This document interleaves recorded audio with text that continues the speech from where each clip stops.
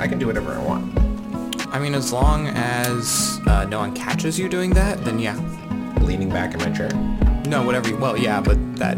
Whatever you want, that kind of thing in general. Like, so many things are legal if you don't get caught. In fact, most things are legal if you don't get caught. In fact, everything is legal if you don't get caught.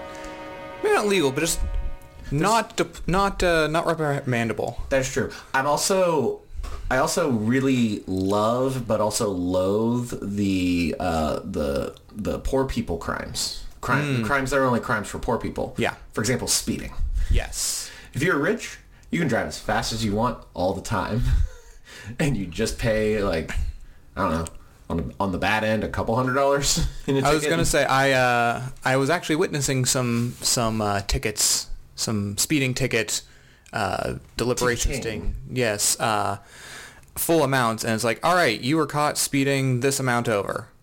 Okay, a regular charge, you're like the cost of that is $25 plus court fees is up to $250, which, yeah, like you're saying, for somebody who has money, not water off the back of a duck. Yeah, rolls off the back. For somebody who does not, who might struggle to pay for groceries every 2 weeks. Maybe for example, if you were in the income bracket in, say, I don't know, the Midwest, like in the $35,000 to $45,000 a year range, that could be extremely detrimental.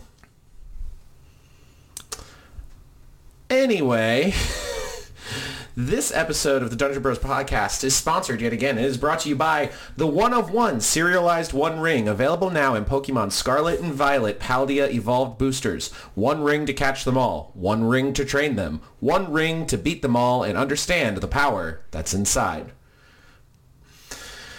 We didn't pull any One Rings. No. And we're not talking about the One of One ring. We're just talking about any One Rings. Any of them. We opened up... It's a legendary artifact. It's a rare. It's not... Or is it mythic? I think it's mythic. It's the... Okay, fair. It's mythic. But we opened an entire set booster box. We opened, the two of us, 8 set boosters and 4 pre-release kits. And that's just on Monday. On Friday, I opened another 4 pre-release kits and another 8 set boosters. Not a single One Ring in any of them. It's like one of the few cards that we were like, yeah, we expected to get one. Right. Our friend opened one pre-release box and maybe a couple of boosters and got 2 of them. Yeah. One alt-art, one regular. I will say, the Lord of the Rings set is amazing. Oh, it's so much fun. It's so good. There's so many cool mechanics. There's so many amazing cards. The art is fantastic. Flavor wins across the board. I will say, in the pre-release kits specifically, they did not do a very good job of mixing up the cards in the packs. Yeah. I had like 4 pre-release kits in a row, and I was seeing like the same 12 commons all the time. Yeah. Like, I think I have multiple, like 1, 2, maybe 2.5 play sets of some of the commons. And then there's some commons like I maybe have 1 copy of. Like, it's a little...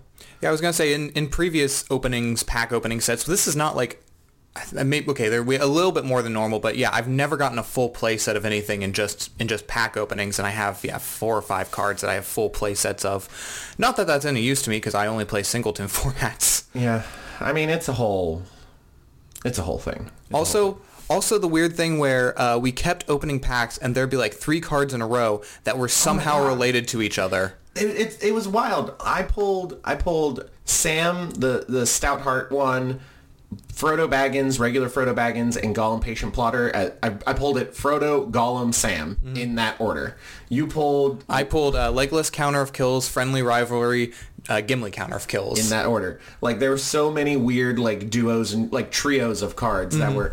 there was an Aragorn, Legolas, Gimli in that order. There were, like, it's... I had 3 of the Eagles right in a row. Yeah, it was weird. There's some funky juju going on with those Lord of the Rings packs, and I'm kind of into it. We also pulled, between the two of us, 4 copies of Aragorn the Uniter in both the extended Pelennor Fields art and regular. Yeah.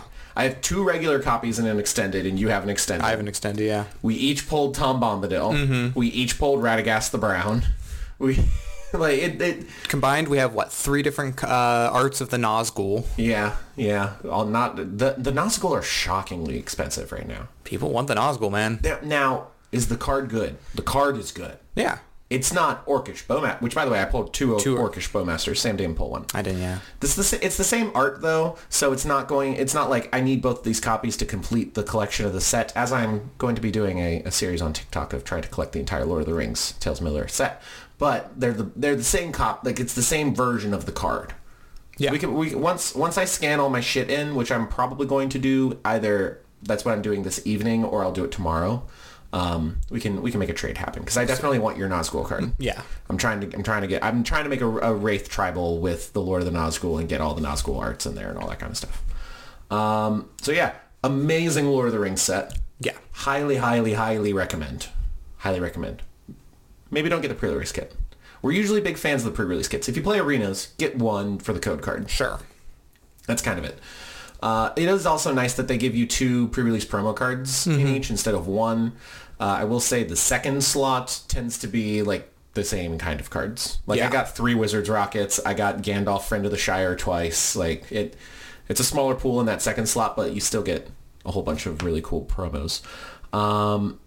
YouTube Music is a thing. It is a thing. YouTube has this new initiative going on right now where you can make a YouTube playlist, a podcast playlist.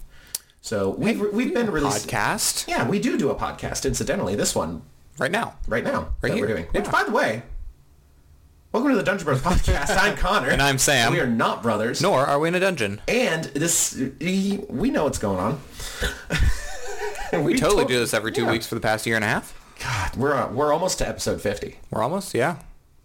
We need 50 is like a weird one to celebrate. I feel 50. Like it's a nice round number. Right. It's halfway to it's like we're nearing retirement for the podcast stage at this point. Sure. Yeah. The podcasts kind of age like elves, though, so that's they kind of true. Just last for a while. But I kind of feel like we should do something for episode 50, but at the same time, it's like, it's kind of whatever. What was I saying? YouTube music podcast? Oh, yes. YouTube, you can now make playlists on YouTube, podcast playlists. So I made the Dungeon Bros podcast playlist that we have on our YouTube channel, because this podcast goes live on YouTube, Apple, Google, Spotify, podcast services around the globe. And you can now find it on YouTube Music. I'm a big fan of the YouTube Music, actually. I don't use it. You're a Spotify user. I have Spotify. I've had Spotify Premium for years. Mm-hmm. I was considering getting... I was looking to get a premium music service. Mm-hmm. And I was looking at Spotify. And then I remembered, wait, there's a bundle with YouTube Premium to remove all the ads off of YouTube and YouTube Music, and the price is about the same as the Spotify Premium. So I ended up going that route. Gotcha. And I can't sing the praises highly enough. I haven't watched an ad on YouTube in a long time, and it feels great. The idea of going back to watching ads on YouTube videos disgusts me to my core. Yeah, that's fair. I mean, I've had ad block on my computer for the longest time, and yeah, whenever I pull up YouTube on my phone, I remember how sad life is. Yeah. No, never have to worry about a pre-roll, a mid-roll. I don't have to skip any. Like, it's just exactly what I need in my life, and a fair price. But yeah, if you use YouTube Music or to listen, well, you can listen to podcasts on there now, and should follow the Dungeon Bros podcast. Leaving reviews on all the podcast services is actually the biggest way to support podcasts on these services. Leaving reviews, 5 stars, all that kind of stuff. Recommending them to your friends. Yeah, we don't really try to pimp the podcast too much on the podcast. No. But here we are, doing that. Do you have anything else you want to talk about with the Lord of the Rings set? We've cracked so many fucking cards. If you're watching the live on TikTok right now, we have a giant box of all the card wrappers and stuff. It's unhinged. No, I mean, I'm sure we'll do once as you get more. We're going to continue getting cards because you need to. You want to fill out that entire binder that you have on the way. Yeah, I have the starter deck bundle on the way because it was only like $12. Yeah, on Amazon, and you get 2 full decks, and there's a lot of cards in them that are brand new, and I'm obsessive. Yeah, probably gonna get a bundle at some point. Probably a gift bundle too. I don't know. We'll have to see. But so we'll probably be getting more cards. We'll probably tell you. We'll probably do some sort of full Lord of the Rings set breakdown once post-mortem or something. Yes. If anything happens, I might have to go the way of new TSR files for Chapter 7 Bankruptcy because of this set. Ooh, spoilers about what we're talking about later. They've seen the title of the podcast, Sam. Shh, tell no one. What if they can't read? They've seen the... Ooh, they might not be watching it on YouTube. Fair enough. I was going to say they see the thumbnail, but... There's probably text on the thumbnail too.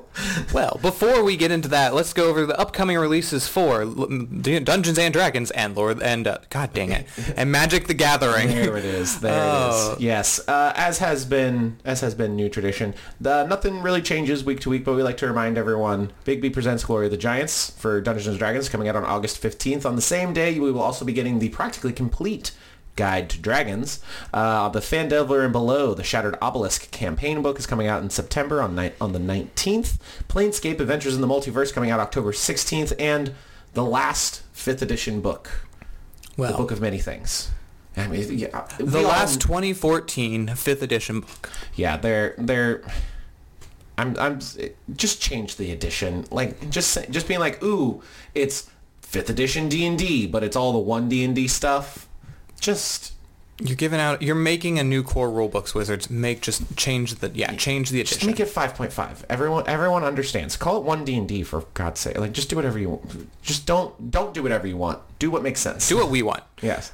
The Lord of the Rings, Tales of Middle-earth is out right now. If you were listening to it, pre-release has just completed. If you were listening to the podcast the day it posts, in 2 days, on Friday the 23rd, it will be released to all stores. But you can go to your local game store right now and purchase packs and decks and the like. Tell them we sent you. It won't help, but it won't. It won't at all. There's also going to be a supplementary set for The Lord of the Rings coming out on November 3rd later this year. We talked about it a little bit on the last podcast. There seems to be, what seems really interesting to me are they're selling, one of the cool things they're doing is there's collections of cards, like 4, 9s. I think the biggest one is 6x3. What's that? 24 cards? 18, something like that. that creates like an entire scene in extended arts for all the cards. That creates a cool, like the Battle of Pelennor Fields and the Balrog and that kind of stuff. There's going to be a collection of 3x3 scene cards in this November set. That they're going to release the scene cards with a frame specifically designed for them and some set boosters with them as well. Yeah. As like a little bundle. And I think there's like 2 or 3 of those that you can see on Amazon and maybe pre-order, but you can't, they don't really have prices or details or anything, sadly. But they're also going to be releasing the special edition boosters. That's right. Don't know what that entails yet. Hopefully some new card designs. I would love if the November set had battle cards. That'd be cool. That would be really cool. I feel like they won't. Battle at the Hornburg, Pelennor Fields, Amunhen, Weathertop. Like there's so many cool battles and themes they could do. I would love that. The battle card type is very intriguing to me, and I'm a big fan. I'm a big fan of that from March of the Machine. On August 4th, we're going to be getting the Commander Masters set. Gird your wallet's loins there, and your pockets, because it's going to be expensive. Oh, yeah. Exceptionally expensive. Pre-release, the prices are already what you would expect for a master set. It's ludicrous. Wilds of Eldraine is coming out for pre-release on September 1st with the September 8th launch. The Doctor Who Universes Beyond Commander decks coming out on October 13th. And the last set of 2023 is going to be the Lost Caverns of Ixalan on a date to be determined in November of 2023. Before we move on, we will be going to Gen Con this year in Indianapolis, Indiana. It is the biggest collection of board games, tabletop games, TCGs, and just so much stuff. Some might say it's the best 4 days in gaming. Hey, that is one of their taglines. That's one of their that is indeed a tagline of theirs. We will be going there all 4 days. We need to make some friends only posts to see what other TikTok creators and stuff are going. Because we know some that are going, and we're probably going to be staying with them, though we need to hash out those details too. Yeah. But if you end up going to Gen Con and you're interested in one of these Lord of the Rings Commander decks, or better yet, the Commander Masters Commander decks, you will be able to get them in at Gen Con. In those, they have Commander Pre-Con battle events that you can sign up for. I don't know if those events are sold out yet for all of them, but there's quite a few. And you'll be able to get a Commander deck for much less than what their current MSRP is on them. Plus, you also get prize tickets for just participating, which you can use then to spend on more cards and other MTG branded stuff. Yeah, we're going poor. We're going to be poor. We're already poor. We're gonna be like very poor by the end of by the middle of August. That's why we had to budget. That's what I'm trying to do. I'm trying to be better about that. But we have two top stories today. We're talking about new TSR filing bankruptcy after a very brief period of time and the laughable amount of revenue they've had for 2023 so far. There's also a market report that was done you can find on Market Watch about the tabletop RPG market, and it's got some interesting little bits of information and projections that are kind of mind-blowing, and I don't know how they see that amount of growth. But and then we're going to wrap up with a new D&D cookbook, a Zelda TTRPG, and the new Dimension 20 Dungeons and Drag Queens in Pride Month. And in Pride Month. So let's dive in. So, new TSR. For those of you that don't know, TSR is the original company that created Dungeons and Dragons. One of the co-creators of it was Gary Gygax. TSR was then, or Dungeons and Dragons was bought from TSR by Wizards of the Coast. What was that, around 3rd edition? Before 3rd edition? I think around there. Yeah, it was. I think it was before 3rd edition. And then Wizards of the Coast has owned them ever since.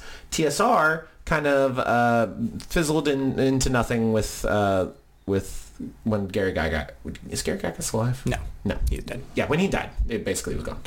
His son, though, Ernie Gygax, in 2020, him, along with Justin Lanassa and Stephen Deinhardt, registered defunct TSR trademarks and launched a new venture, calling it New TSR. It has generated a massive amount of controversy in both the quality of content, but more importantly, the subjective nature of the content that they've been releasing. It has been of questionable. It has been widely described as hateful. Yeah. Hateful, racist, yeah. other not pleasant things. But more concretely, they attempted to sue Wizards of the Coast via a crowdfunding effort, which is just to get the rights to some of their stuff back, which is dumb. They were bought. Their stuff was bought. That was a dumb lawsuit. In March of 2022, though, they ended up receiving another lawsuit against them from Wizards of the Coast. We've gone over this in past podcasts. Sam did a very good job of learning about all that. But in a recent filing, we have now found that the new TSR, owned by Justin Lanassa, has filed for Chapter 7 bankruptcy. For those of you that do not know, Chapter 7 bankruptcy, largely considered a personal form of bankruptcy to file.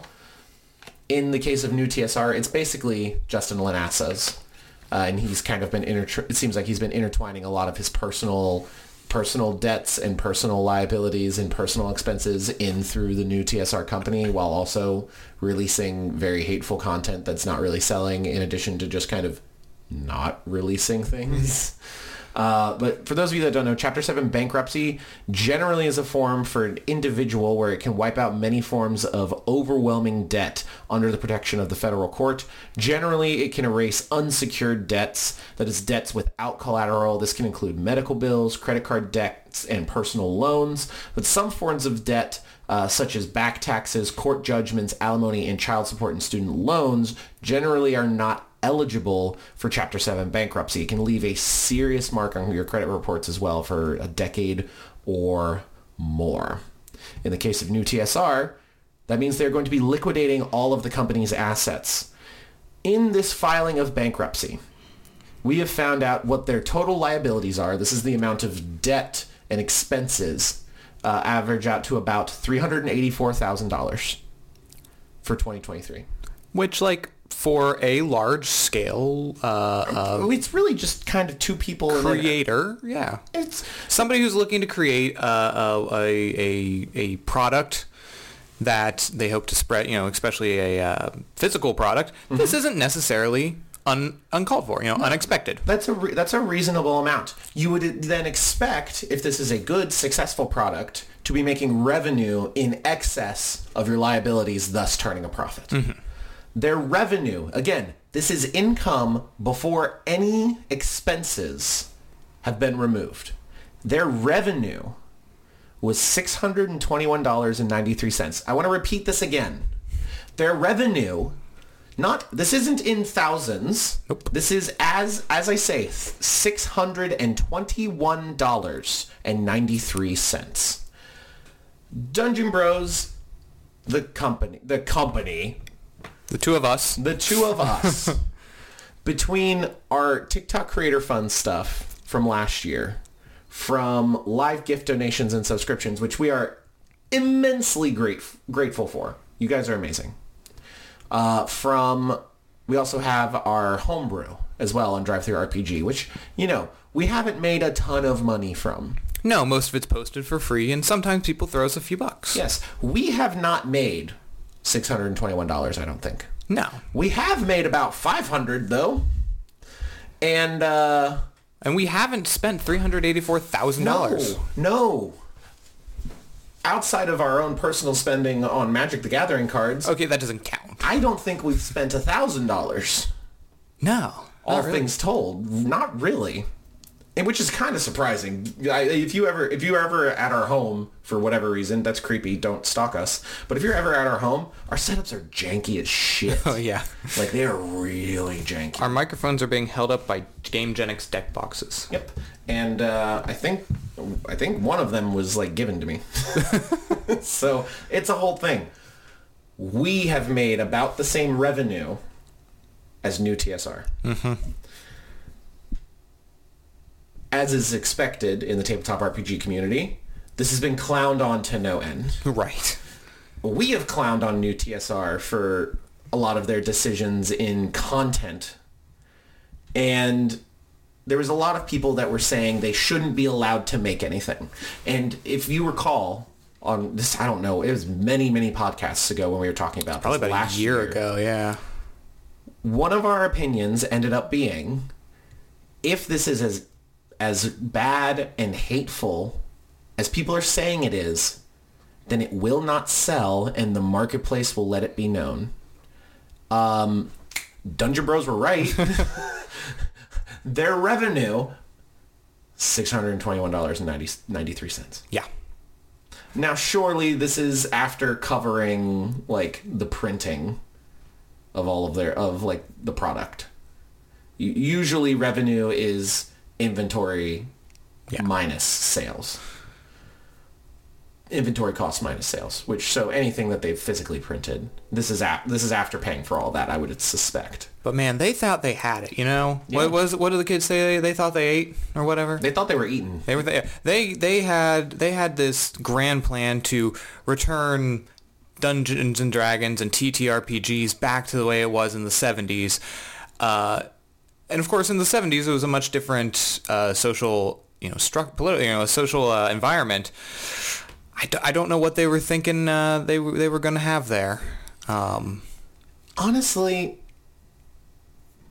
I'm not surprised that they're filing for bankruptcy. No, I'm not either. I am surprised by the sheer lack of any money made.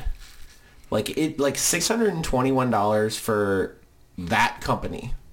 This could have been a multi-million-dollar company. Could have been. It could have been. The TSR name, while it's got a lot of baggage, is a very notable name. Oh, yeah. Immediate brand recognition. The Gygax name alone could sell books. I mean, that's why Wizards of the Coast was originally was countersuing them. Was they didn't want that TSR, the Gygax identity, associated with Wizards of the Coast Modern. Yeah. And they thought it was going to be negatively impacting them. Clearly, and this might trigger some people. In the great capitalist society of the United States of America, it is proven to not be good. And it is proven that the people don't want it. And guess what? It's going away. Thank God. RIP in pieces, 2020 to 2023, new TSR. We hardly knew you. Never loved you. You can go to their website. It's still active, and it is devoid of anything meaningful whatsoever. Do you have anything else you want to say about the death of the new TSR? No, I think we've buried it. 6 feet under. Actually, it's pretty light. We could probably get away with like 3 feet under. You know what? If the wolves dig it up and eat it, that's fine. That's fine. That's totally fine. The other major story, Tabletop RPG Market Report. You can find this on Market Watch via the Express Wire. The Tabletop Role-Playing Game Market Insights of 2023 is an extensive and comprehensive report that provides a complete analysis of market size, share, revenues, various segments, drivers. This is for people that study economic markets. Yes. In the United States and abroad. The entire report that they have created is 120 pages. And it gives a forecast of growth trends up to the year 2030.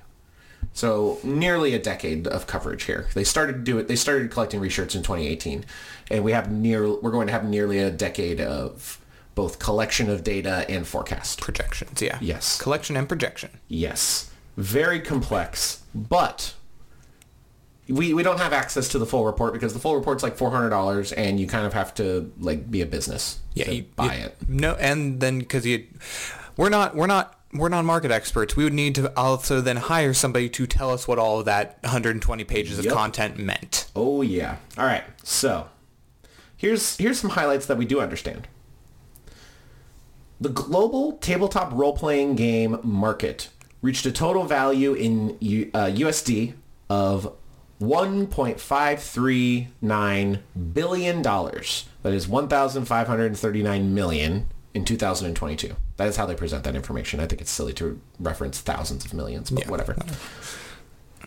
Their projections expect that the market will achieve over $3 billion by 2028. That is more than doubling in the next 5 years. This includes, of course, the book creators, accessories, live plays, content, like everything in the tabletop RPG market. Mm-hmm. Doubling in revenue in 5 years, post-COVID, post-OGL, post all of this.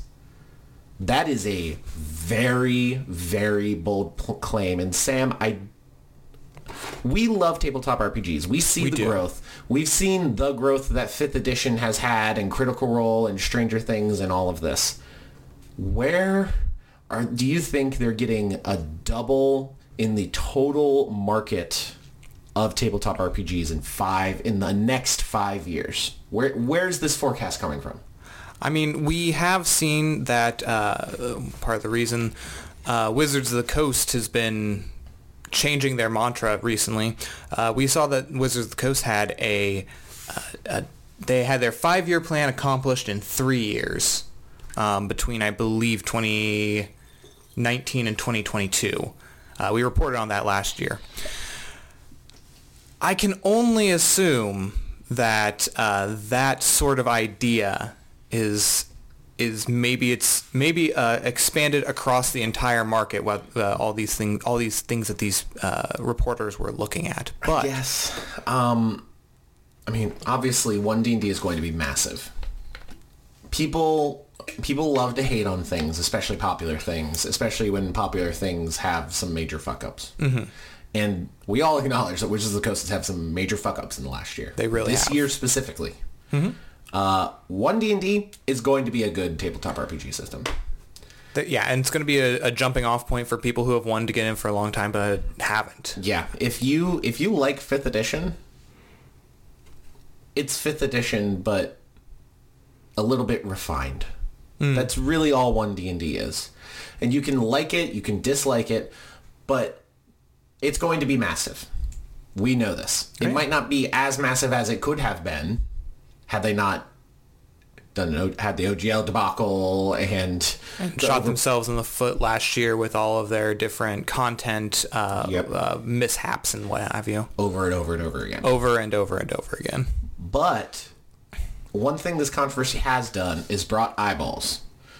A lot of people are familiar with the concept of there's no such thing as bad press. All press is good press. All attention is good attention if you're a company. So even though they have all this controversy, for one, the creators that were upset about the OGL, they kind of won. Yeah. And obviously Wizards of the Coast tried to spin it as everybody won. But 1 D&D and 5th edition are going to be Creative Commons, which is even more of an open license than the OGL ever could have been. Mm-hmm. And once it is Creative Commons, it is impossible legally for it to be revoked. We've talked about this. There's going to be a ton of companies that are going to very easily and very openly be able to create content for 1 D&D. All of this controversy has also sparked the Orc license, as we've talked about from Paizo. Paizo has been exploding in sales this year because of that controversy, and a whole bunch of other third-party tabletop RPGs have been blowing up because of this controversy. Mm-hmm. And there are people that aren't in the tabletop RPG communities, that don't know anything about it, that don't play these games, that are now very aware of them. Yeah. Stranger Things brought attention to D&D. Critical Role to a lesser extent did, but when they did the Kickstarter for the animated series, the most funded Kickstarter of all time. Yeah. In like 2 days, which is ludicrous. And with that one, people who don't play D&D or who'd never heard of Critical Role before jumped in when they saw it on Amazon because it was plastered across Amazon's front page. They have billboards in LA for it. Yeah. Not to mention, like, the Kickstarter, that massive success of a Kickstarter got Critical Role on the Today Show, on Good Morning America, on all of these mass media outlets that a ton of people watch that have no idea about anything in the tabletop RPG community.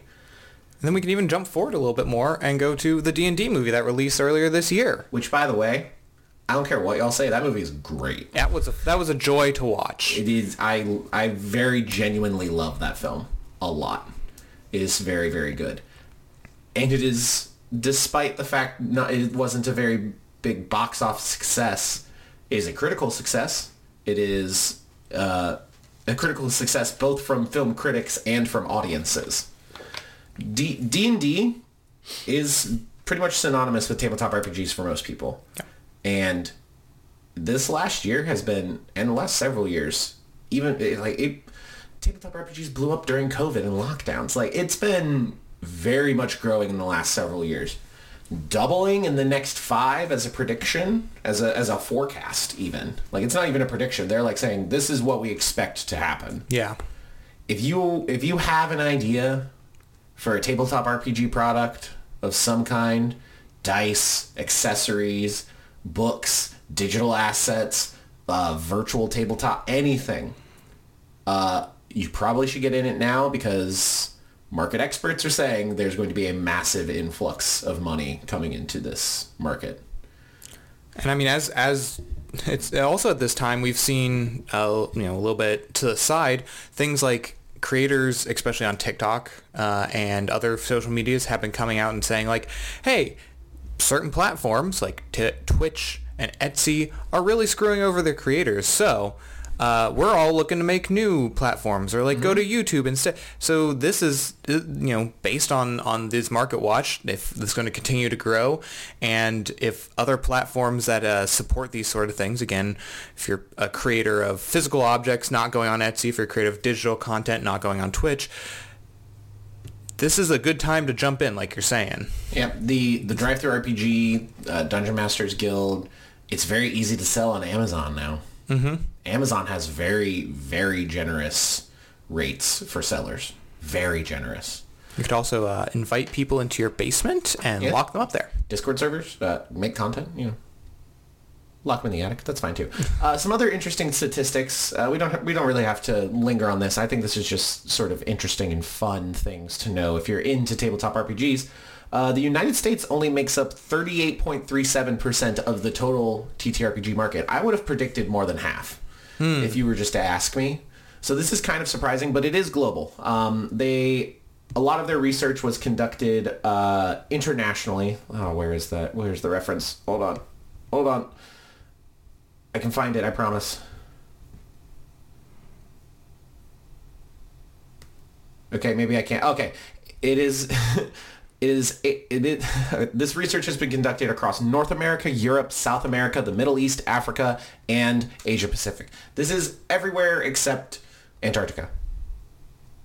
Which we know that all the researchers there are probably playing TTRPGs in their office. Oh, absolutely. Absolutely. But they literally have done this market research globally. So it is not just American markets. And clearly, it's less than 40%, which is still massive. It's a lot. It's still massive. Probably a plurality still.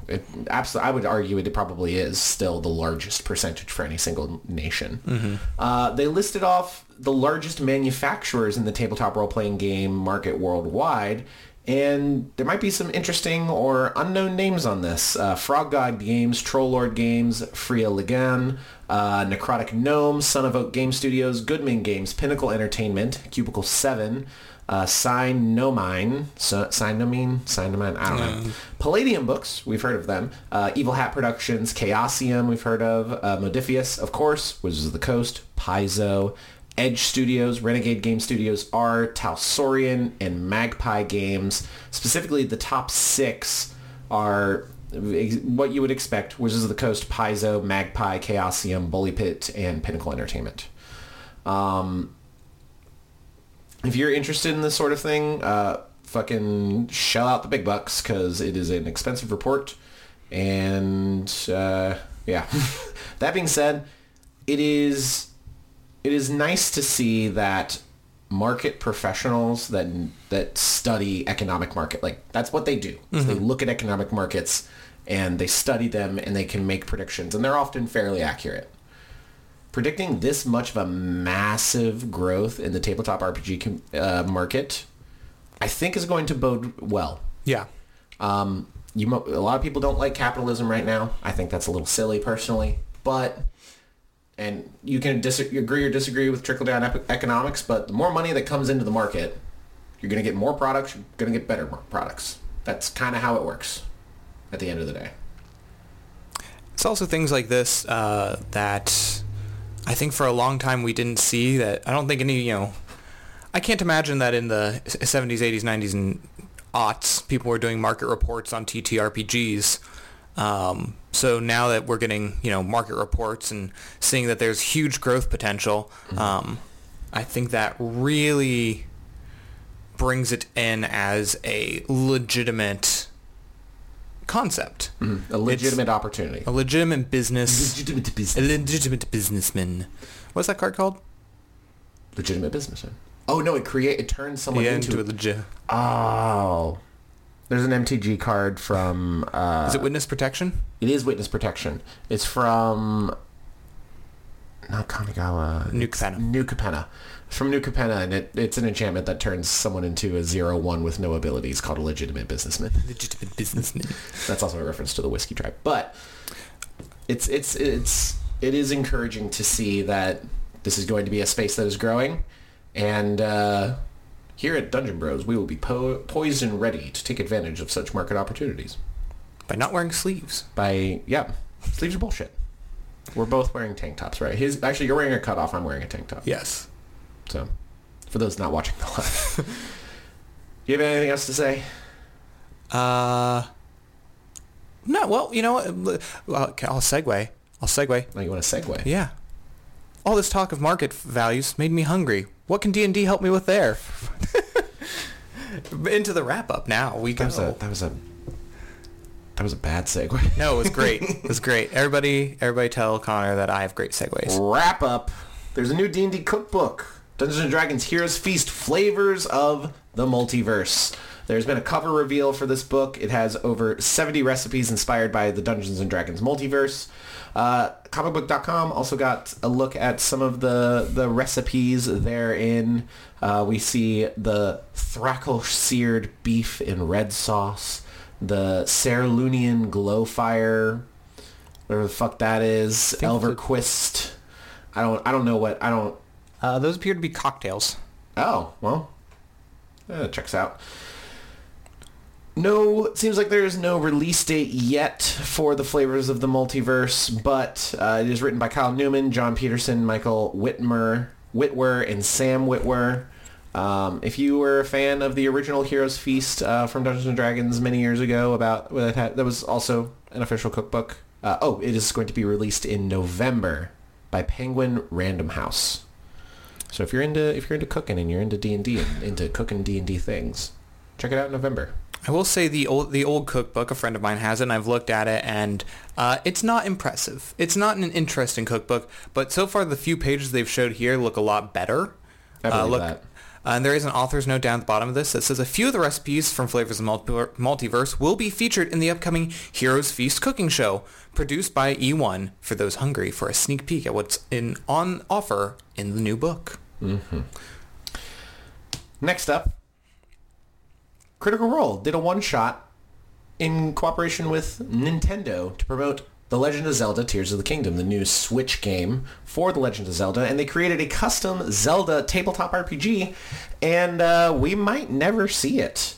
Recently, Critical Role played a Legend of Zelda-inspired tabletop role-playing game, and we might never hear about it again. At this point, there's not a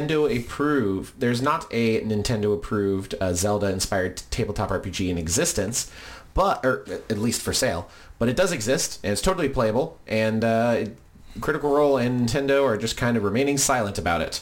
What we do know about this system, Critical Role and Nintendo Treehouse collaborated to create the custom Legend of Zelda TTRPG that is based on the events and lore of Tears of the Kingdom.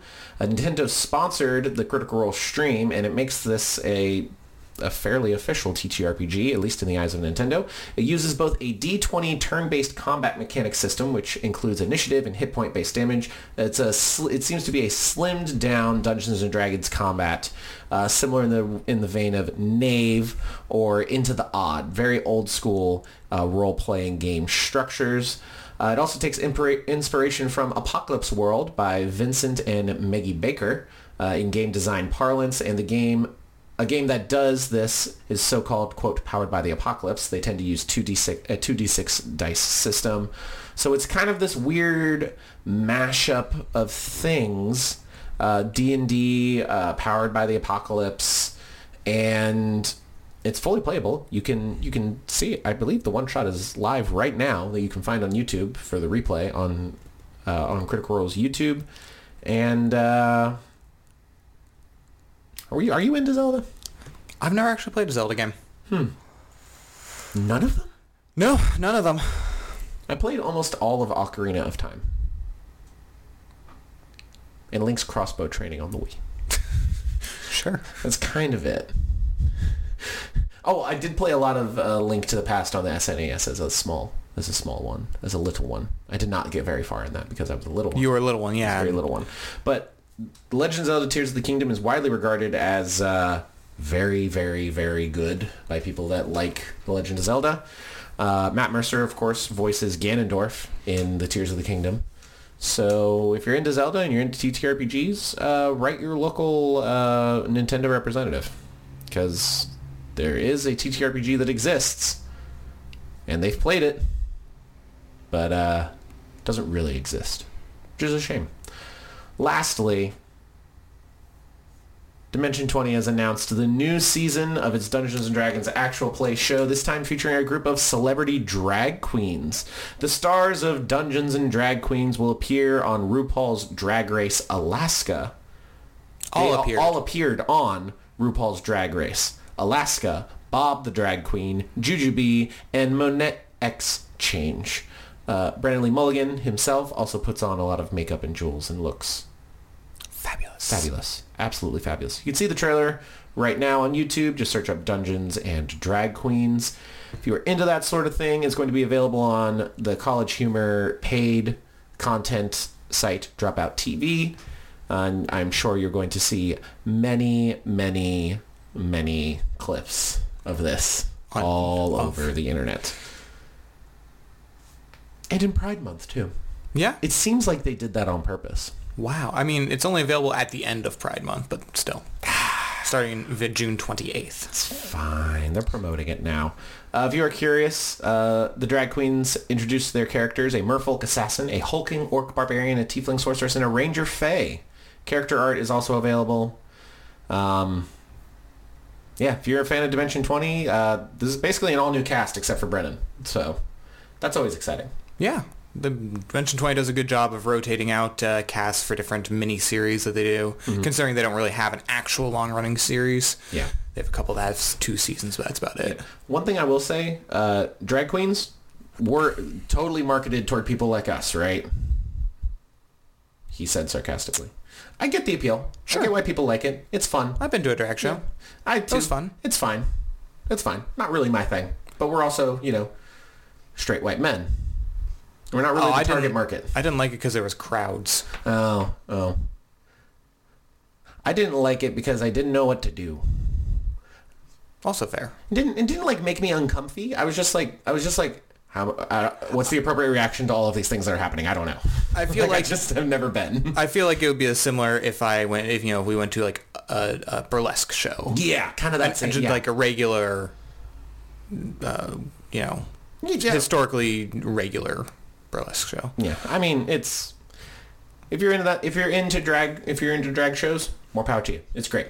I'm probably not going to be going to too many unless there's someone I'm trying to date that wants to go to one really badly, and then it's like, you know what, I'll do that. Also, the main place that does them in Cincinnati, which is a bar, is kind of not a great bar. Yeah. It's not because of the drag. No, it's not because the clientele are assholes. Yeah, and the management does not run that place very safely.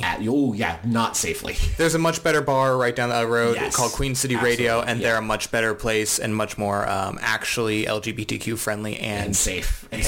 Yeah. Yeah, absolutely. With all that being said, that's really all the news we have. Nothing too major. We could have rambled on for probably a half hour talking about all of the Lord of the Rings cards we cracked. We cracked them all live on our weekly Monday Night Magic, 9 p.m. Eastern Time, live on TikTok. We play Magic the Gathering, and when a set comes out and we got a lot of stuff to open, we open cards. I also did an impromptu one the Friday before where I opened a lot of cards because I am a psychopath and I have bad self-control with spending money on Lord of the Rings things. So I opened a lot of cards, and that was really, really fun. I believe, statistically, the most successful live that Dungeon Bros has ever put on. Yeah, the very first night of pre-release, we had over 20,000 views total with concurrence in the 800 to 1,000 range, like the entire hour and a half I was opening packs. So it was really, really fun. Sam was busy exercising. Driving. I wasn't exercising yet. That's true. I was on the way to Michigan to get ready to exercise. Yes. Tough Mudder? Tough Mudder. Yes. Okay, you did a Spartan thing earlier. The weekend before. Yeah, you're a fucking psychopath. That being said, you should join us there. You can find the podcast on podcast services around the globe, but we need to get to the end of the podcast, and for that, we take questions, comments, concerns, thoughts, and ideas from both the Discord server and the TikTok live chat, because we do stream this every week on TikTok. This wasn't put into the podcast questions channel, but this person was really cool in our live last night, and they did ask a question on our Discord server. This is Rick to Fire. I'm new to Magic, and I've been playing on Magic the Gathering arenas, and I bought a few deck bundles and some packs. They want to expand their collection, and they asked if the bulk boxes you can buy on Amazon are good to buy. I'm unfamiliar with these boxes, generally speaking. But if you're buying Magic the Gathering cards in bulk, this is what I replied to them in the Discord server, which, by the way, you can join the Discord server, link in the link tree in the bio. It might work. Actually, it's not a link tree anymore. It's a Beacons. Beacons.ai. Beacons link in the bio, which, by the way, is a much better link tree option than a link in bio option than Linktree. Not sponsored, but it's just better. If you're looking to buy a lot of cards for Magic the Gathering, buying bulk on eBay, Amazon from just like a faceless seller, probably not the best plan. They're going to be selling you a lot. You're going to be able to get like 1,000 cards probably for not a lot of money. It's probably going to be a lot of basic lands. Probably going to be a lot of useless tokens. It's probably going to be a lot of commons that are worth like 2 cents that are really not playable. Yeah. If you want to get into paper Magic, the best thing to do is to buy pre-constructed decks from Wizards of the Coast. You can get affordable ones. The starter decks, for example. There's a starter deck like every year. A lot of sets have starter decks as well available with them. The Lord of the Rings set has a starter deck. It is 2 decks, actually, because you need 2 people to play the game. And the 2-pack was like $12.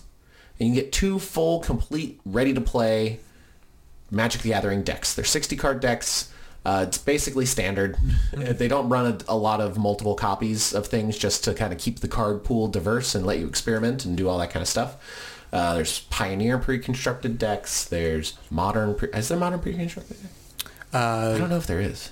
There's definitely, of course, Commander precons. Yeah, yes. The big ones. There's, oh my god, probably over 20 that have been put out in the past 12 months. Year. Yeah. The Lord of the Rings precons are really good. Most all of the precon. If you're buying a precon for a Commander deck, get one that was released in a set of 4. Those tend to be a little bit better. If they're releasing 2 Commander decks, they're not usually as nice. Yeah. There's usually one big release a year where there's like it's a good, like well-designed, good value decks. But buying pre-constructed decks, you know exactly what cards you're getting, you know the value of them, and it's the best deal. And if you want to upgrade, buy singles to upgrade those pre-constructed decks. Mm-hmm. That is the official opinion of the Dungeon Bros.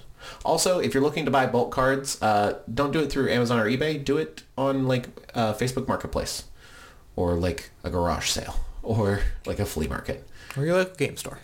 Or your local game store. They might hook you up. You never know.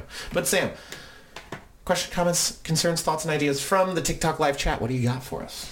A little bit of MTGLOTR talk. Loter. Really is a good set. KD asks, who's our favorite commander? Generally, or from the Lord of the Rings cards? Don't know. Just says favorite commander? Question mark. Oh man. Let's just go with the Magic the Gathering Lord of the Rings, since that's what we're on. Okay. I will say, of the decks that I have created, my favorite is probably, honestly, it's Tovolar. The Werewolf Tribal? Werewolf Tribal works. I recently did some upgrades to Tovolar that Tovolar is now a dual purpose deck. I have marked the front face of some of the cards on penny sleeves, and I can pull them out and have an Oathbreaker deck and a Commander deck at the same time, which is pretty cool. It's a fun thing. I should make a video about that. It's pretty cool. I saw a post on Twitter about it, and I was like, that's a great idea. Basically, just take your Commander and take a Planeswalker that works, and then you just that like work in the same strategy, and then you just bless you. Thank you. Shut up. And then you make your Commander deck, and then you pick the cards that you need for your Oathbreaker deck, or make your Oathbreaker deck, and then fill in cards for your Commander deck. Highly recommend. For Lord of the Rings, my favorite Commander, it's got to be Aragorn the Uniter. Multicolor spells matter. Not the Nazgul? The Lord of the Nazgul I'm excited for Wraith Tribal, and the Nazgul cards are really, really good.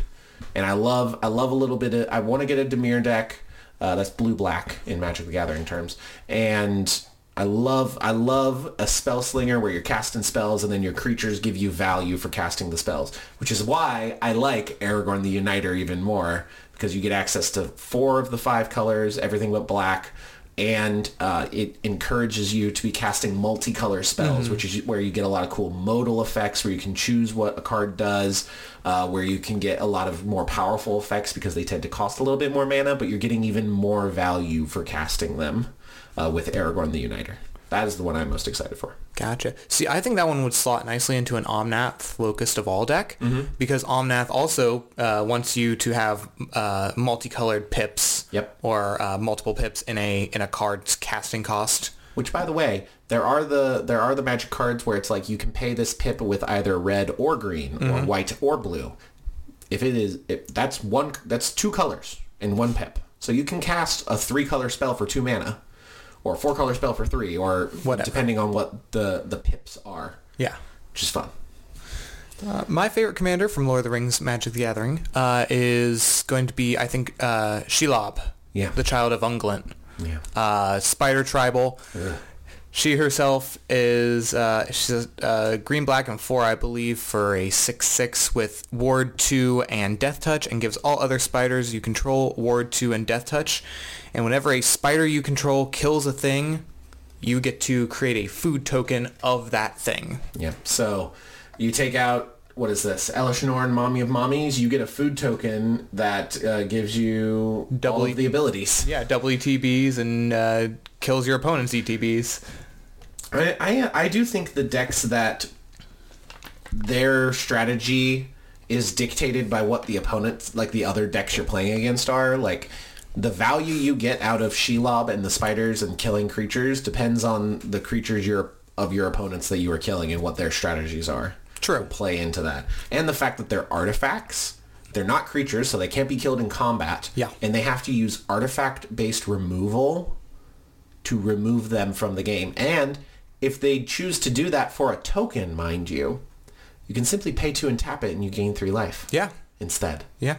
It's devilish. It's super cool. It is very cool. I think that is going to be a very powerful deck when it's all laid out properly. Spiders can be a bit expensive to cast. Yeah, it's either like you got your low drop spiders that are going to be 1/3 with reach. Like there's a lot of those out there. Or it's like, a 6-drop spider that does one like cool thing. But I've gone through, I found some cool ones. I found some ones that I already have. Yeah. So I'm looking for, and I pulled it last night. Yeah. Shelob. We both did. We both have a Shelob. We both have a Shelob. So I don't have the other Shelob, which I would like, which is mono black. Mono black. When a creature your opponent controls dies, you exile it, and then you can use that exiled card to either draw cards or draw cards and put +1 counters on that Shelob, or bring it under your control on the battlefield. That's fucky. Right? It's awesome.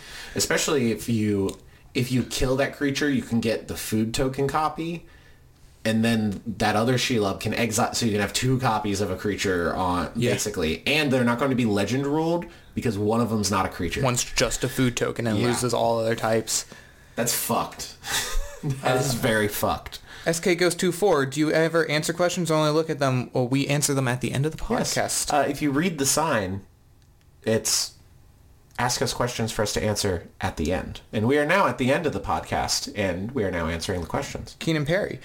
As is the case with Magic... Sorry, Keenan. As is the case with Magic the Gathering, reading the card explains the card. Reading the sign explains what we're doing. Keenan. That's a name I recognize. Keenan Perry often jumps in here. Mm-hmm. Does YouTube Music have open license tracks? I'd love to stream D&D. I believe so. I'd love that for streaming D&D. If there is a YouTube video that is... I think the default YouTube license that you do that is like automatically applied when you upload a video allows it to be put on YouTube Music in most cases. So there's a whole bunch of creators that do like cool mashups and their own custom songs that are really small and don't really have distribution. You can get those on YouTube Music. Yeah. The Official Druid asks, thoughts on group hug decks? I would love to build a group hug deck. We were talking about this before we went live because the group hug, the Faramir Prince of Gondor card, you get value and then from another player making a decision. If they don't attack you, you get to draw a card. If they do attack you, you get 3/1/1 soldier tokens. And I think Azorius has a lot of really fun cards in that style of you get value if you make a deal with an opponent and then you work together in some way, which I think really can help enable fun play in Commander games. Oh, for sure. Flump is one of my favorite examples of that. It's a 1/4 with Defender. It might be a 0/4 with Defender, but when it blocks a creature, both you and the attacking player get to draw a card. So it's like, hey, you got that 1/1 over here. You want to attack me? I'll block my Flump. We both get a card. Yep. Howling Mind's a great another one. Lorn of the Third Path, tapping and you and another player draw a card. Sylvala with her parlay ability. Yep. There's a lot of fun group hug. I think having one of those players at a Commander game is going to make it more enjoyable for everybody. Oh yeah. That being said, the group hug player may not seem like a threat, but they're the ones that are going to end up getting the most value because they can spread the love to everybody, but they're always getting value every time it happens. So just, be careful. If it's down to you and the group hug player, you might be fucked. You might be. KD, what cards are you most excited for in the set other than the 1/1/1 ring, obviously? The 1/1/1 ring available in Pokemon Scarlet and Violet Paldea Evolved. Yes. Expansion cards. Most excited for. I'm not really excited for them anymore because we opened so many. We did, yeah. I was previously most excited for Aragorn the Uniter, Tom Bombadil, the Lord of Nazgul, the Nazgul cards themselves. And then, of course, like the super powerful cards that are going to be staples in many formats. The Orcish Bowmasters, Stern Scolding. Right now, it's not Grey Havens. It's the Great Hall of the Citadel land. Yeah. And Lembas Bread are tearing it up in Pauper right now, which is very exciting because those are cards that can go in any Pauper deck. Oh, yeah. And those, I think, are very quickly going to become like Pauper EDH staples, which, by the way, we play Pauper EDH. We each have a deck.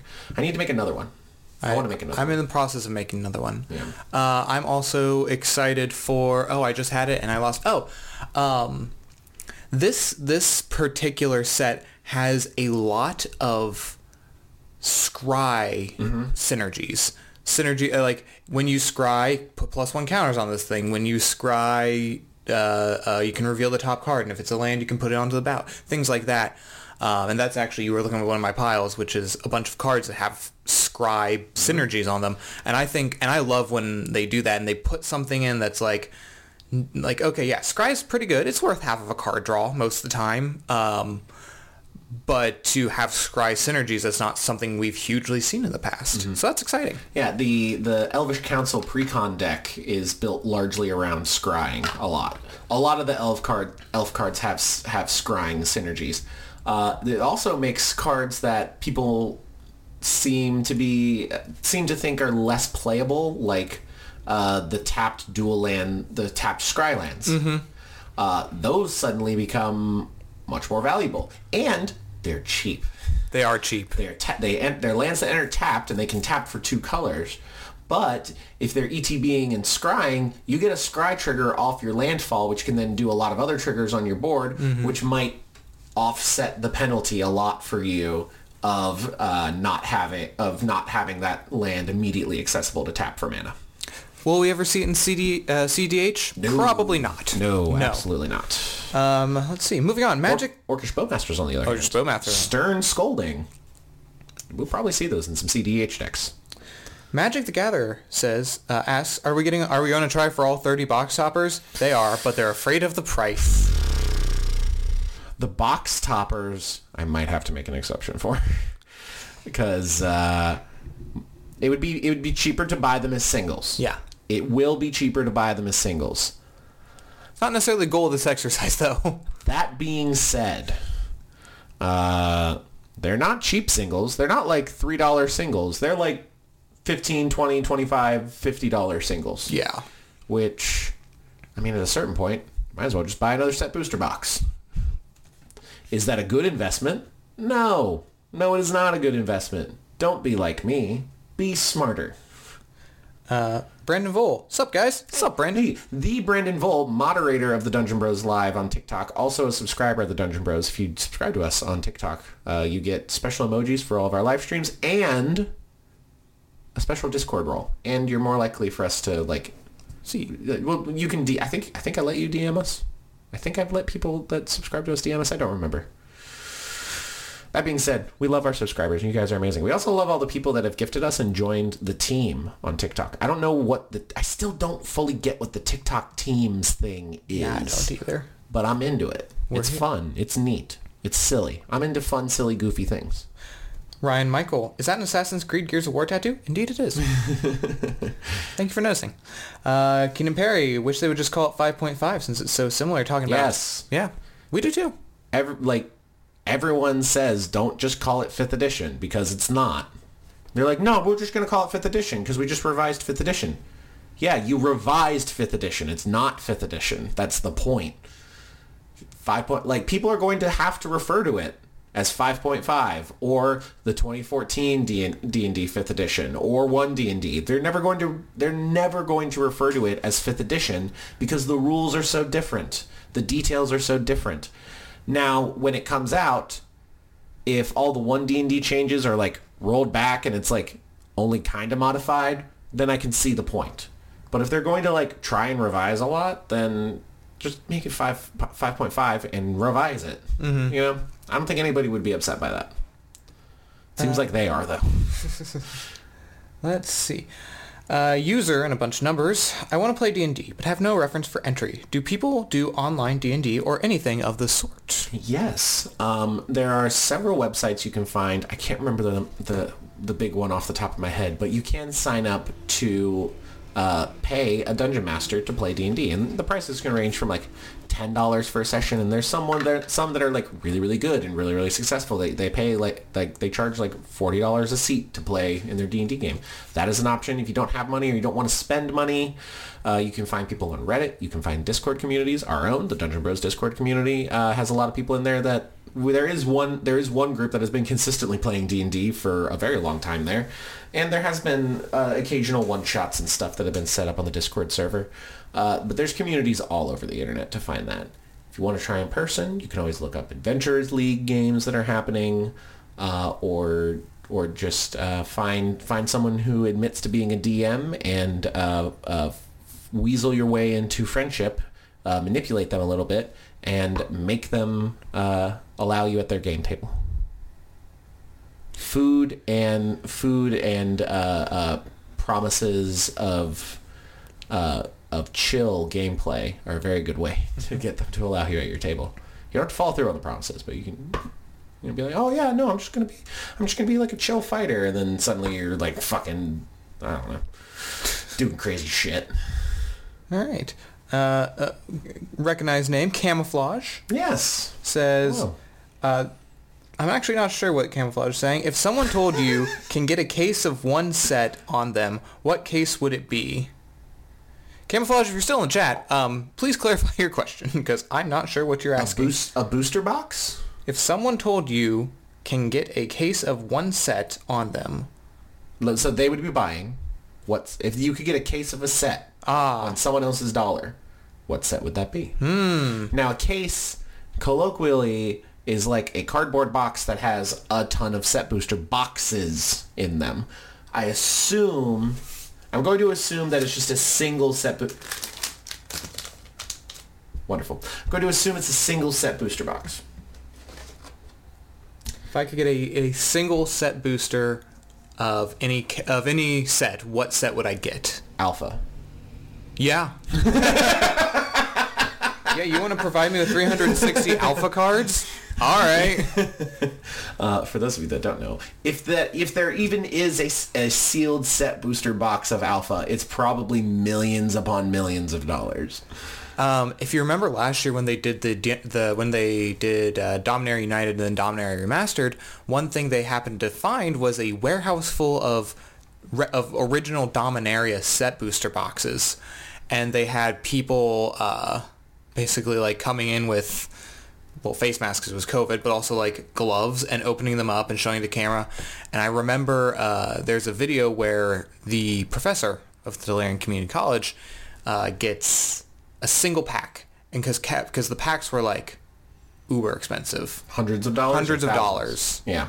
And he opens it up, and the first card he gets is a Tabernacle, which is worth over $1,000. Yeah. So I'd want a case of that. Yeah, that's fine. I'm cool with that. Charizard is a dragon says, can I stay even if I'm not wearing a tank top? Charizard, you have to rip the sleeves. You have to rip the sleeves off. Yeah. You've got to go like full like 70s Incredible Hulk and just like Hulk out, but like kind of keep the shirt a little bit. You know? Oh my god. Oh, what? Tyson Svensson, we were talking about Shelob, points out, it does a weird thing when a planeswalker is turned into a creature dies. Because there are some planeswalkers and there are some enchantments that can also turn the planeswalker into a creature. So if you kill that, then it's a creature, it triggers the effect, so you then have a food of the planeswalker, still having all its planeswalker loyalty abilities, but it's not a planeswalker, so if you drop it down to 0 loyalty, it doesn't die. It's also not a creature, so you can't target it. Or a planeswalker. It's not a planeswalker, so you can't target it. That's fucked up. That's awesome. That's a fucked up reality. And now I know that you just added another class of cards to your deck. the turn a planeswalker into a creature cards. Thankfully, there's not too many, and they're usually they're usually like target something you control, I think. And there are several planeswalkers that turn themselves into creatures with indestructible, though. Yeah, is the thing. There is a red card. I mean, there's like Shadow Spear that gets rid of indestructible. Mm-hmm. There's a red card in this set that can also get rid of indestructible. Oh my god, that's right. Hold on. Let me pull out. I have one of these planeswalkers. It's the Oathbreaker planeswalker. Gosh, it is so tight in this deck box. So many double-sided cards. Arlen Cord. Oh no, she doesn't. It's the other Arlen. Never mind. Okay. She becomes a 5/5 wolf with indestructible. Gotcha. Has a 0 ability on her Nightbound side.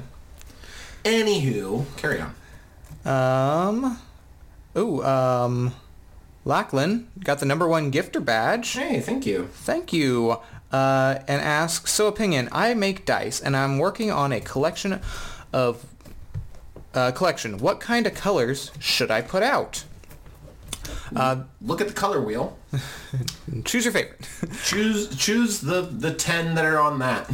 So we have a friend who up in Michigan, Jason, Found Familiar Dice, very successul dice tour maker, crafter of dice tier. Crafter of Dice. And we actually asked him about that, how he chooses like colors, because he sent us some dice and they're very pretty dice. And basically he said his motivations and his influences were what colors he has available at the time and like rocks. And what he wants to make. Yeah. Don't get into this because it is stupidly expensive, but if you're into geology and like the crystals and all of that kind of shit, Hedron Rockworks, they make dice out of precious materials like amethyst, and they grind, like they have videos of them grinding down the rock faces to create these beautiful glass like literal gemstone dice. Not resin dice that look like gemstones because they're so clear and perfectly polished, but literal actual gemstone dice. Mm-hmm. They're stupid expensive, but they are so pretty. Alex Richard Boggs, what was your favorite D&D character that you played? Character that I've played?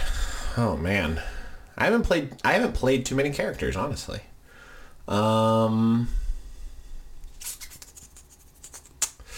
Probably my wizard Lucian. The most well-rounded suite of abilities, and so tragic in the backstory. Mine was probably my wizard, who was a necromancer. Yeah. Not because the necromancer, not just because the school of necromancy in D&D 5e is fun. It's not really, but I made my own stuff that I didn't get to implement because we ended that game. Is it ended? I'm pretty sure it's done forever. Yeah, fair. I think all parties have moved on, but necromancers are fun and cool. And if you want a better one, check out our Dive Through RPG where I made a better one and it's for free and available. Yeah, you can get it for free. All right, last question here. It's a question that I do know the answer to. It's a Magic the Gathering technical question. Can you from Koshaban, can you capsize or any other return to owner's hand effect an emblem? You cannot. Nope. Emblem. There is no way to interact with an emblem once it is on a player. Yep. It is technically outside of the battlefield. Yeah, it is not targetable. Yes. It is not like when it says target spell. It's not a spell. It's not a permanent. Nope. It is out. It is just there. It is there forever. That's what makes the Tempted by the Ring mechanic so interesting and powerful. It's also an emblem. You cannot remove it, which could be beneficial. It also, there are some drawbacks. So it might, because for example, the second level of the Tempted by the Ring is when you deal combat damage, you draw a card, you discard a card. Mm-hmm. You have to do that. It is not a May ability. So, I mean, it's almost always a good thing. But right. Card selection. But, certain points in the game, depending on what strategies are being used, it might not work out too well. True. If somebody's already milled you way down. Yeah. Or Of course, if you're at that point and the person who's milling you is probably already ready to mill you out the rest of the way. Or if you have a card, like a card that you really, really need and you don't realize you really, really need it until other people have been doing stuff at instant speed during your combat step. True. Then damage goes through. You have to get rid of that card to draw a card. Niche examples, but... Niche examples. Very niche. With all that being said, Samuel, we're at the end of the podcast. We are. Kind of a brief one. I don't know if it was chill. We talked about we got some heavy shit with the market and the new TSR nonsense. Yeah. But it was a good time. We love the Dungeon Bros podcast. We do it every other week on Wednesdays. You can get it on YouTube, Apple Podcasts, Google Podcasts, Spotify. I believe it's on Alexa. It's on YouTube Music now. Mm-hmm. If you listen to the highway traffic from about a mile away, you can hear the Dungeon Bros podcast on there. If you're on a police scanner, if you have one of those in your vehicle and you put it on scan, if you end up going to make out point and you kind of point the antennas toward the setting sun, you can often get a direct feed of the Dungeon Bros podcast. Only at make out point, though. Yeah. Only at make out point. Murder point doesn't work. No, murder point doesn't work. Middle of the forest, any random hill, no, not happening. Not happening. Incidentally, it also happens at Mount Rushmore. Yeah, that one's a weird one. Yeah. We can't figure that one out. Yeah. I mean, Mount Rushmore's got a lot of weird stuff going on. I mean, like, the mountains formed in the faces of 4 presidents. Like, that's crazy. Yeah, can't believe that 4 people grew up to look like that. I know. They were formed exactly like that. And it's just... And they all had one body. Yeah. The mountain. The rest of the mountain. Yeah. They all had different presidencies as one body, but different heads. Anyway. Yeah.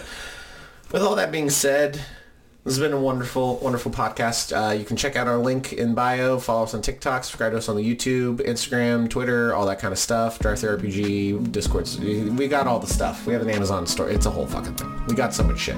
Yeah. Check out all the links in the bios. They have everything there. We'll be at Gen Con at the beginning of August. You can come see us there. We would absolutely love that. Say hi if you see us. Yes, and we love you very much. And in the meantime, peace.